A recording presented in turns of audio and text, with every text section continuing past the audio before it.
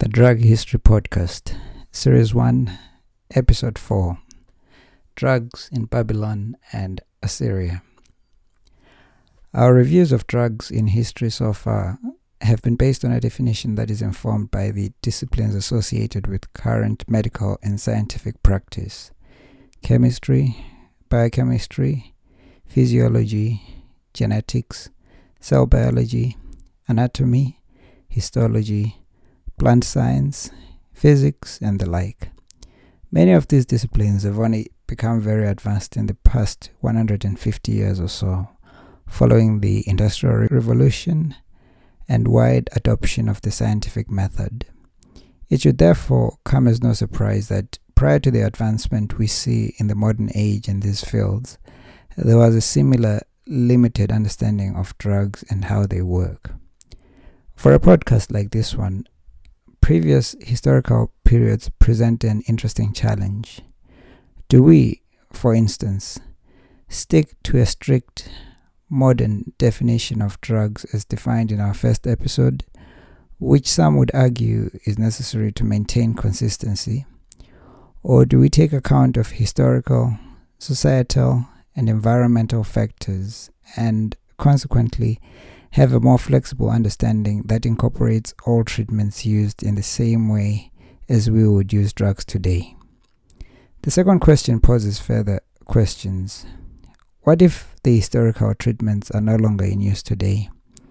What if they exist but are not currently used for the same purpose because they have either been shown to be ineffective on the one hand or have benefits that we do not know about yet? If they are indeed effective and we just do not know about it, then we could discount something that fits the definition of a drug and is not merely a placebo. It appears that the safer approach is to give as complete an account as possible within the parameters of the podcast and to let the listener decide. In this episode, we look at drugs in the Assyrian and Babylonian eras, roughly spanning 1900 BC to 539 BC. The word drugs is in quotations as we have adopted the looser definition just discussed. As might be expected from a knowledge of history, what is known about drugs and medicines from this period is gleaned from clay tablets on which were written letters and information about various conditions and their treatments. For a technical explanation, the academic Metcalfe describes the processes used to glean such information under the headings of paleopathology, artifacts, and texts. There are some well-known reference texts that deal with this period, such as the 1913 paper by Professor Maurice Jastrow, PhD, entitled "The Medicine of the Babylonians and Assyrians." This is freely available from, among other respected sources, Sage Journal Publications and the U.S. National Library of Medicine. While we make use of Jastrow for this episode, we also refer to other publications as well. According to Jastrow, our knowledge of the medicine of the Babylonians and Assyrians is derived almost exclusively from the great library of clay tablets gathered in his palace by King Ashurbanipal of Assyria, who ruled from 668 to 626 BC, and which was discovered by Sir Austen Henry Layard in 1849 in the course of his excavations in Nineveh, which was the capital of the later Assyrian Empire. About 30,000 fragments of the clay tablets of the collection, which may well have numbered over 100,000 when complete, have found their way into the British Museum. Included in the collection are at least 800 fragments that may be placed in the category of medical texts, although the dividing line between a medical text and an incantation on the one hand, or an omen text on the other, cannot always be sharply drawn. It is not possible sharply to differentiate between a omen text dealing with abnormal and pathological symptoms on the human body, B, medical texts with magic rites, and C. medical prescriptions with a minimum of incantation formulae. Incantations were based on the belief that disease is due to demoniac possession or influence, a belief which in Babylonia and Assyria extended to all the mishaps and accidents of life. Some cues, therefore, involved driving the demon out of the body, either forcing or coaxing him out. Incantations as a means of bringing this about are therefore to be viewed as the antitoxins of primitive medicine, acting primarily on the demons and merely as a resultant incident bringing about the cure of the patient. Babylonian Assyrian medicine never cut loose from this close association with incantations. Combined with incantations, moreover, certain ceremonies were enacted to symbolize the manner in which the relief of the patient from the grasp of the demons was to be expected. These rites led to the actual introduction of medical remedies. Among the trees, plants, herbs, and weeds introduced in connection with magic rites were mint, oleander, cassia, pew plant, chicory, grain, herbs, various weeds, the tamarisk tree, seeds of the yushu tree, cedar, shioku wood, as well as oil, fat, honey, flour, stones, onions, dates, palm blossoms, and seeds. All these also occur as drugs in the medical texts proper. Through experience, it was found that in certain common diseases such as indigestion, diarrhea, constipation, colds, headaches, and fevers, certain articles of food and certain herbs, plants, seeds, and juices were beneficial. By the side of healthful treatments, we also frequently find concoctions and mixtures that are primarily nasty and ill-smelling, including the dung and urine of men and animals, as well as all sorts of foul and decaying material.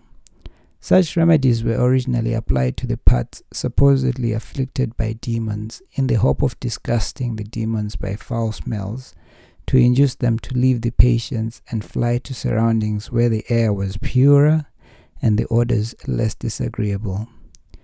However, there is also evidence of a systematic medical approach in the form of several tablets that deal with a number of diseases. The Babylonian and Assyrian prescriptions began with a series of signs and symptoms in one or other parts of the body, such as, and I quote, "If a man's head hurteth him," or "If a man's object of vision is multiple," or "If a man has a toothache," and so forth. The bodies of the prescriptions were essentially the same. They called for unspecified amounts of substances from the vegetable, animal, and mineral kingdoms. The rarest substances and least available materials were set down. Their dosages were indefinite. In many cases, each ailment had several alternative prescriptions, and the same one might be given for different ailments. Some prescriptions were recommended for singular use, others in combination, and still others alternately. The Assyrian prescriptions were more specific and clearer in their use and administration. One of these series, known from the opening words as "When a Man Has a Cold," deals with a variety of troubles having their seat in the stomach, intestines, and in the liver. The tablet begins with the diagnosis of a cold which has settled in the stomach. It reads, "If a man is sick of a cold, which has turned into stomach pains, let him compound pestilence root, licorice root, tamush plant," which perhaps means the bean, shilim or darnel, shimon, tumi, and tongue plants. These 7 drugs placed in wine let him drink, as the star rises, that is at night, and in the morning, without food, and he will recover. Here we find a simple prescription directing the physician to prepare a mixture of drugs made from roots and plants to be taken as a portion in the morning and evening without food, or as we would say, fasting or before meals. There is nothing to suggest any connection with the magic ritual. However, perhaps not surprisingly, the very next paragraph outlines some incantations that were meant to be repeated alongside the medical protocol. We also note the reference to the use of wine as a vehicle for the dissolution of drugs. In most cases, light wine rather than water is prescribed, evidently for the purpose of making the portion more palatable. The use of alcohol in medicines is a practice that continues to the modern day. For the treatment of rheumatism, there are tablets that recommend the use of a poultice of water and grain. However, even this is associated with incantations and magic rites. The corn had to be bad or rotten, supposedly to disgust the demon responsible for the condition. Overall, it appears that over 300 substances used as drugs are mentioned in the Babylonian and Assyrian texts. The largest share is taken by plants and shrubs, and among those that may with greater or less certainty be identified are mint, licorice, rape or coalwood, coriander, cumin, caraway, cassia, onions, leek, radish, mustard, lily, jasmine, nard, mushroom, colocynth, portulaca, anise, rocket, star of Bethlehem, and cyanoglossum, and a large variety of reeds and thorny plants. Next to plants are many trees. There are roots, twigs, bark, sap, and seeds. Among those which may be identified are the cedar, the cypress, the tamarisk, the myrtle, the willow, the fig, and the olive. Thirdly, there are many mineral substances including various alkalis and salts. Lastly, there are many stones which were crushed and used as ingredients in concoctions, but more particularly in ointments and salves. Some suggested treatments will raise eyebrows among modern patients. The following examples are of this class. According to a researcher by the name Philip Morad, one prescription reads as follows: if a man's eye perceives dazzling, it is the hand of a ghost. Pound into a powder magnetic iron, mineral of lead, mealy salt, sulfate of iron, SAB stone, lapis lazuli, seed of female cuperus, and arsenic. Bray the powder in suet of the kidney of a black ox, like tannin on copper, and apply continuously to his eyes, and he shall recover. Again, for lazy eye or amblyopia, they prescribed the fixing of the fat of a black snake, fat of a lion, asafoetida gum, opium, salacania, and alkali in equal parts in copper dust and mountain honey to be brayed and applied to the eyes. There are several more in Murad's paper, the link to which is in the notes for this podcast available to patrons. You may also be amused to learn that the cure-alls of modern times, the medicines claim to possess the power to cure baldness, biliousness, and bunions, as well as cancer and consumption, or whatever ailed the victim, are survivals of similar claims among Babylonians and Assyrians. Before we conclude this episode, it is worth raising two further points. If you read Jastro's paper, to which we have made reference earlier, it links a lot of the Babylonian and Assyrian practices with those of the Jews, with a few examples given from the Pentateuch and the Talmud. Jastrow sees the Assyrians as having influenced Jewish history in that regard. This is debatable, at least from the Pentateuch viewpoint, since the earliest Hebrew manuscripts are said to be from around 1500 BC, and the Jewish captivity in Babylon only occurs 900 years later, around 605 BC, not long after the reign of King Ashurbanipal. The Talmud, on the other hand, which is a fluid reflection of tradition and could have been updated after the Babylonian captivity to reflect customs that Jews had learned from the rule of Babylon, Media, and Persia, might be influenced by some of these writings. The second point is in relation to drug misuse. We have already referred to the use of wine as an ingredient in some Babylonian and Assyrian medicines.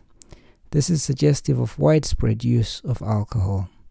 We may therefore reasonably expect that there would also be misuse of wine and beer in these societies, as in all others where alcohol is in use. This indeed proves to be true, as shown by prescriptions for the treatment of symptoms similar to what we would know as a hangover today. Alongside alcohol misuse, Luke Pomeroy, another researcher of the British Science Museum, writes about the misuse of opium in Assyrian and Babylonian society. He indicates that opium was referred to as the plant of joy, which points to a recreational use of the drug. I hope you've enjoyed our podcast today. Join us again next time as we explore the history of drugs. Remember to subscribe to the podcast on Apple Podcasts, Google Podcasts, Spotify, or simply go over to our website and sign up to receive notifications of new episodes as they are released.